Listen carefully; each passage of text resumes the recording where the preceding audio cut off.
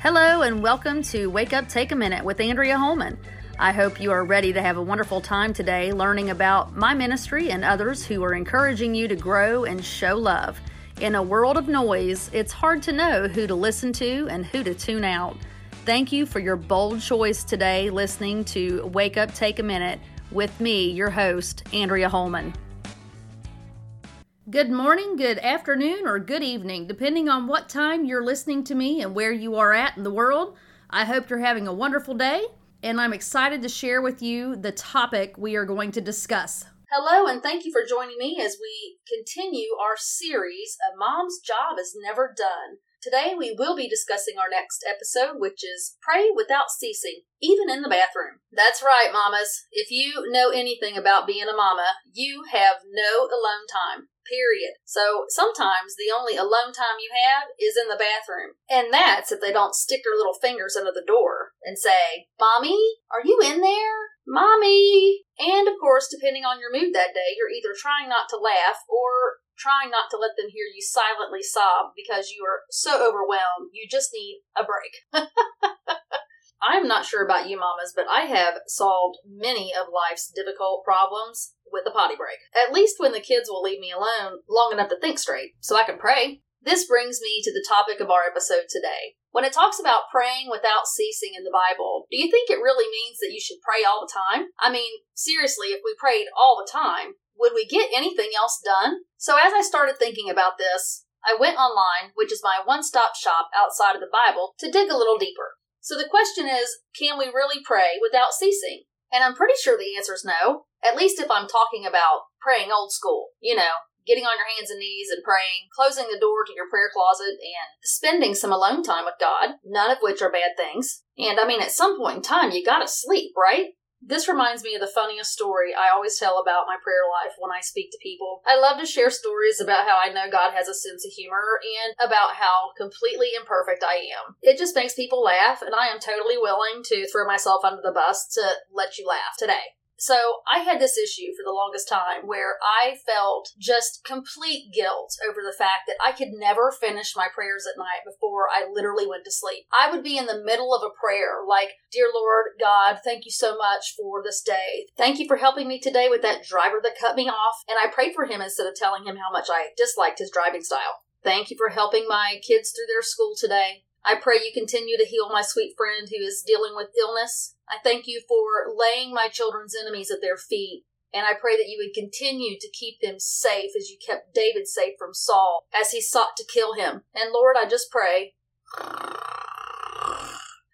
And that's it. The story of my prayer life. That's pretty much how it would have it. Right there. I would be in the middle of something really important and I would drift off and I'd go to sleep, though I had no idea in the morning what I prayed last or who I left out. So I'd have to get up in the morning and start my prayers all over again. And it was just this vicious cycle for me. Until one day, I finally realized that since I didn't know where I ended my prayer, maybe I finished my prayer, or maybe I didn't. So in the morning, I started to wake up and I would just say, "Amen," because in my mind, God knew what I was praying about. He knew my heart. He knows everything going on, right? So if I wake up and I just say, "Amen," I think it's pretty safe to say he gets it, right? This certainly did alleviate a lot of my guilt. However, I knew that there had to be a better way to pray. So praying without ceasing seemed to be something I needed to learn a little bit more about.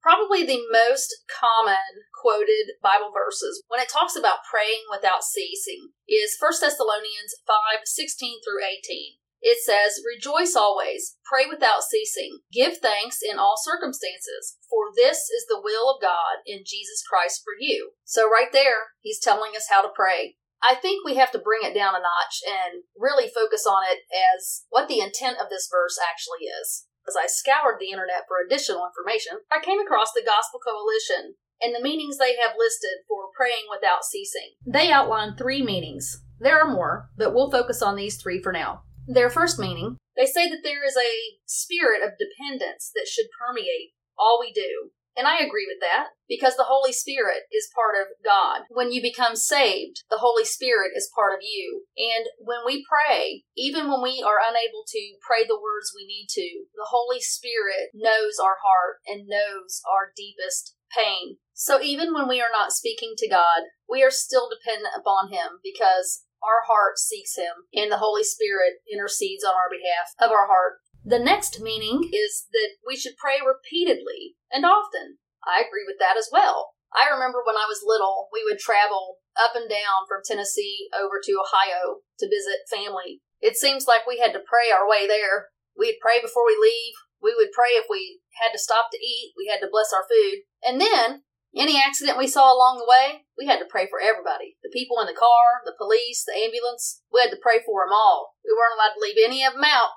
It's so funny looking back on that now because it's something that I have passed on to my kids. I try to encourage them anytime we see something like that to pray as well. It's just one of those things that stuck with me. Whenever you see someone in need, you pray for them. When it's you, you pray for yourself. When it's your kids or your friends or family, you pray for them.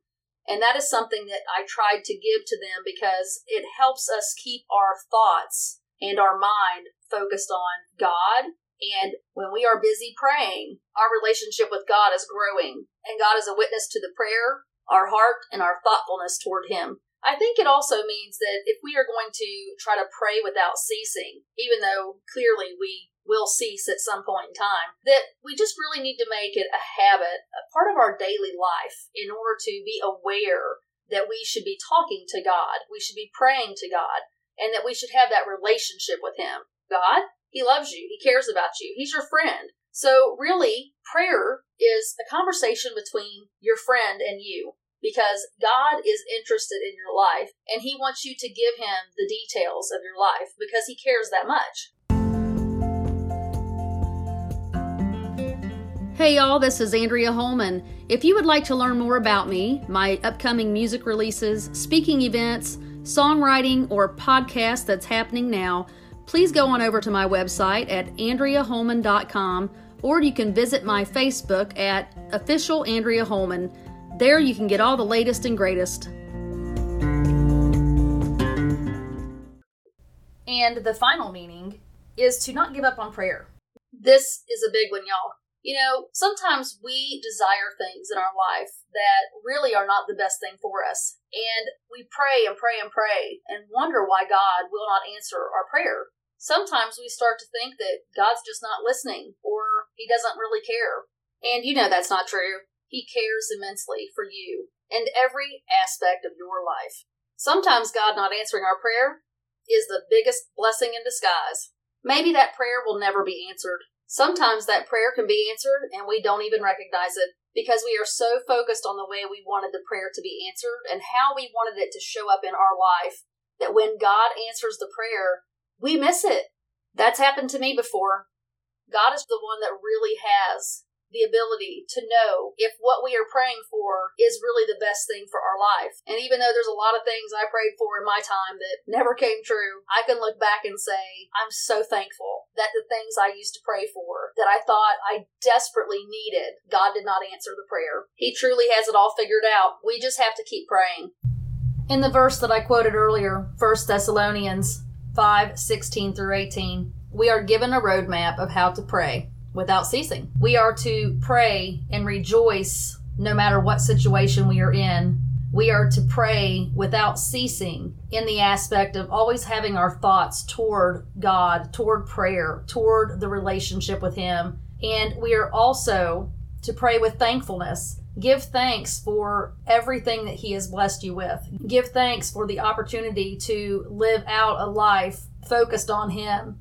And also acknowledge the fact that it's the will of God. No matter what we pray for, God's will be done. He is the one in control. He is the one that knows the best answers to our prayers, the best timing to our prayers. For me, it's very clear that God's will is in my life, no matter what I'm going through and what's happening around me. And having that relationship with him provides that faith needed to weather the storm in the bad times and rejoice in the good times. In other parts of the research, it talks about coming to God in supplication. And wait for it, y'all. Do you know what supplication means? It's making a humble request to someone in authority. What did we just talk about last week? If you didn't hear the episode, please go back. We just talked about being a servant and having a humble heart. God wanted the disciples to learn to have a humble heart before he left them. And here again, we see the word supplication, to make a humble request to someone in authority, and God certainly has authority over us. So I learn here as well that I'm supposed to come to him in supplication with a humble request through prayer. I think that's really great to have our learning from last week reinforced again. I think if we shift our thoughts to prayer and we make it more relatable to our life, that the praying can come through our chaos at any time, while we're in the school bus line waiting to pick up the kids, while we're doing our daily chores. Before we make an important presentation at work, we pray. We can even sing our praise to God. I love to sing. So I'm in my car singing all the time, and let me tell you, people think I'm probably straight up crazy because they can look over and see my mouth moving, but there's no words because they can't hear it, right? But I don't care. I'm singing to God, and I'm singing in the way that I know how to bring praise to him. We pray through our conversation with God as our friend because he loves us and cares about us. How do we pray without ceasing? Through a paradigm shift in our mind. We need to start thinking about prayer in a different way and incorporate it into everything we do. And hopefully you're not like me and you're fighting sleep at night and you're praying and you fall asleep and start snoring. But if you do, I still think it's completely okay to wake up and say amen, because God understands. He understands a tired mama. He understands our heart. He knows where we are, and he will meet you where you are no matter where it is. I'm just thankful that I have a relationship with God, that he knows my heart, and that he knows that even through the craziness of my life, when I'm even trying to make it happen, that when I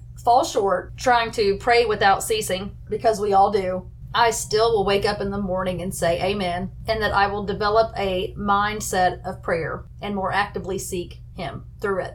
Thank you for spending your time with me today. I appreciate you. Stay safe, stay healthy, and as always, be you, because I'm taken.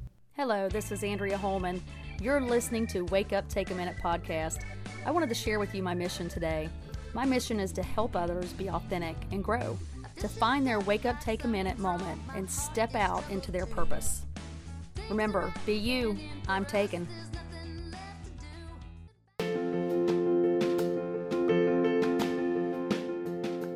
This episode is sponsored by In His Hands Promotions and Ministries, helping others share their gifts and God's message of love. You can contact them at info.inhishands@gmail.com.